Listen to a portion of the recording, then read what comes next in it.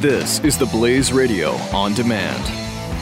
The experts at Web.com want to build your business a successful website for free. Plus, we'll promote it on all the major search engines. If after 30 days you're happy, we'll continue to provide promotion, hosting, support, and maintenance, all for one low monthly fee. If not, cancel and pay nothing. Call right now and you'll also get a free .com or .net domain name for your new website, powered by VeriSign, the world's leading domain name provider. Call 800-215-0465. That's 800-215-0465.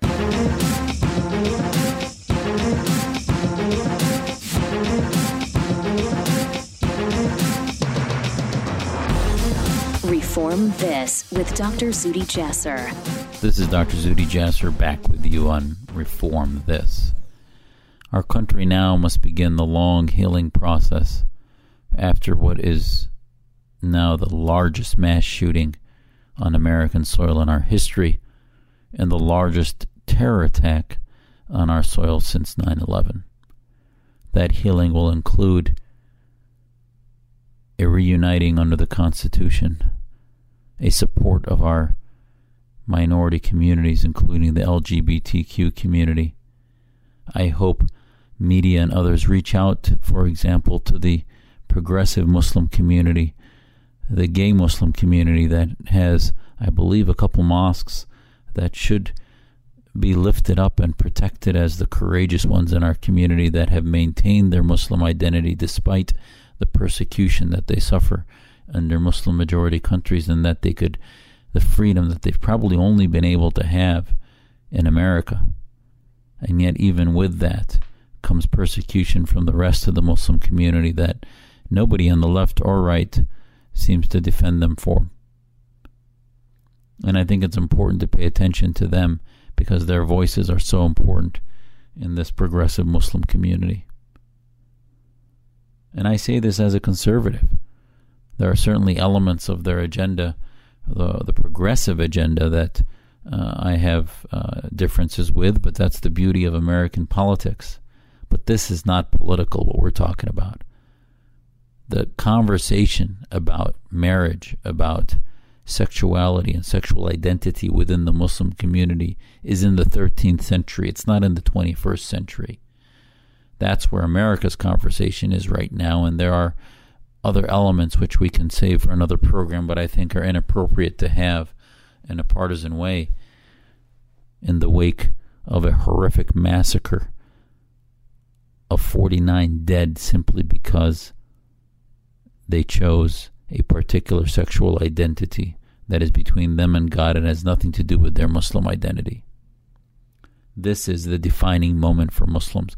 I would ask you, as we look at solutions now at the end of this program, to hold my fellow Muslims to task about what is their position on gay rights, what is their position on what is the punishment for homosexual behavior. Should there be any punishment? And if they give you a qualified exclusion about Muslim majorities and about what the population and whether it's under a Sharia state, you know that's a problem. You know that they're condoning violence and that they're just living here as a minority, as an insurgency, as an American Islamist insurgency, which is what we've talked about on this program before.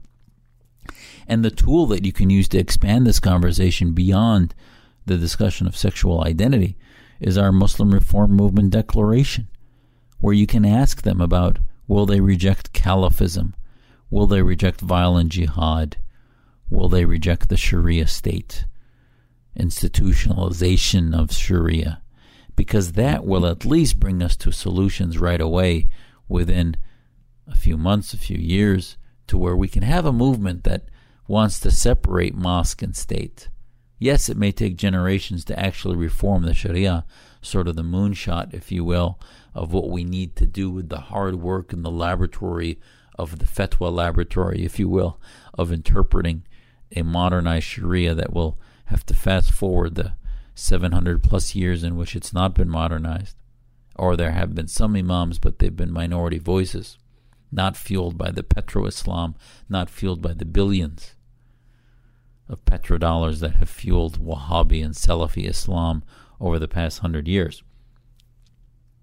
But we need, I think, when we look at solutions, use that declaration as a point of conversation and departure for the Muslims that are with us in solutions versus those that are against us. And we've been getting a lot of feedback in the past week from Muslims from St. Louis to Chicago to New York and LA that are seeing this declaration and saying, how can we help? I want to become a member and use this declaration. And they realize that there's a challenge.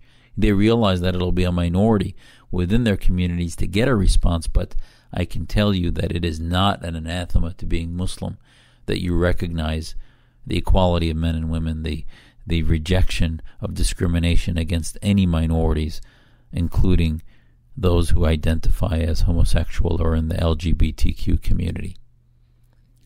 This is a measure of our legacy.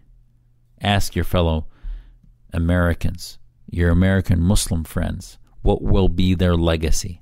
If they say their legacy has nothing to do with the terrorists because those are not Muslims, then they are in denial. Then you should tell yourself, boy, what are we going to do to get this community an intervention? We need an intervention to get past the denial. And then once we get past that, we need to declare war on political Islam, on Islamism, and all of its heads of its snake that are theocratic. America, please end the bigotry of low expectations where you are not holding Muslims accountable to the principles of our Muslim reform movement. End that bigotry in which we give Muslims a pass. And I would tell you to embrace Muslims with a tough love, that you hold them accountable, hold us accountable to the same principles you hold your children, your family, and the citizens that you love. Yes, it turned out that this individual was interviewed a few times by Homeland Security and the FBI, but remember, we've tied their hands until we call it violent Islamism. Until we begin to recognize that Islamism is the problem, the ideas that he had, short of proclaiming and desiring violence, are not anything that are illegal or should prevent him from even being able to buy weapons. Now, I believe once we enter those into the criteria for radicalization and call our programs violent, countering violent Islamism, then they can be added to the list appropriately with the consensus of America that this is an ideology that is incompatible with Americanism. And we can take away the privilege of having weapons, the privilege of travel and not being monitored. Not saying to take away rights, but some of their privileges need to be monitored. And that is the only way to keep the homeland safe. And you can use the declaration I talked to you about in vetting not only security services, but immigrants, refugees, and others, and thus rebolster the programs so far that have left us so vulnerable. As I end this program, I can tell you that we are going to, at least in my household, look at the names of all those who died.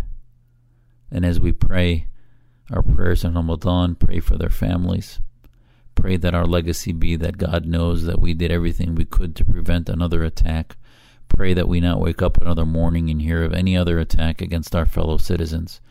And pray in this Ramadan, this month of atonement, that Americans realize that we are doing everything we can to keep the homeland safe, and that we believe we pray to the same God of Abraham, and that we share the Constitution and the Declaration of our independence in the United States, the greatest country on earth, together in this covenant that we would die to protect this country against all enemies, foreign and domestic, especially the ones that we have the particular answer to treat, which is radical Islamists, which are political Islamists that are sprouted from the Wahhabis to the Brotherhood to the Jamaat Islamiyya in Pakistan.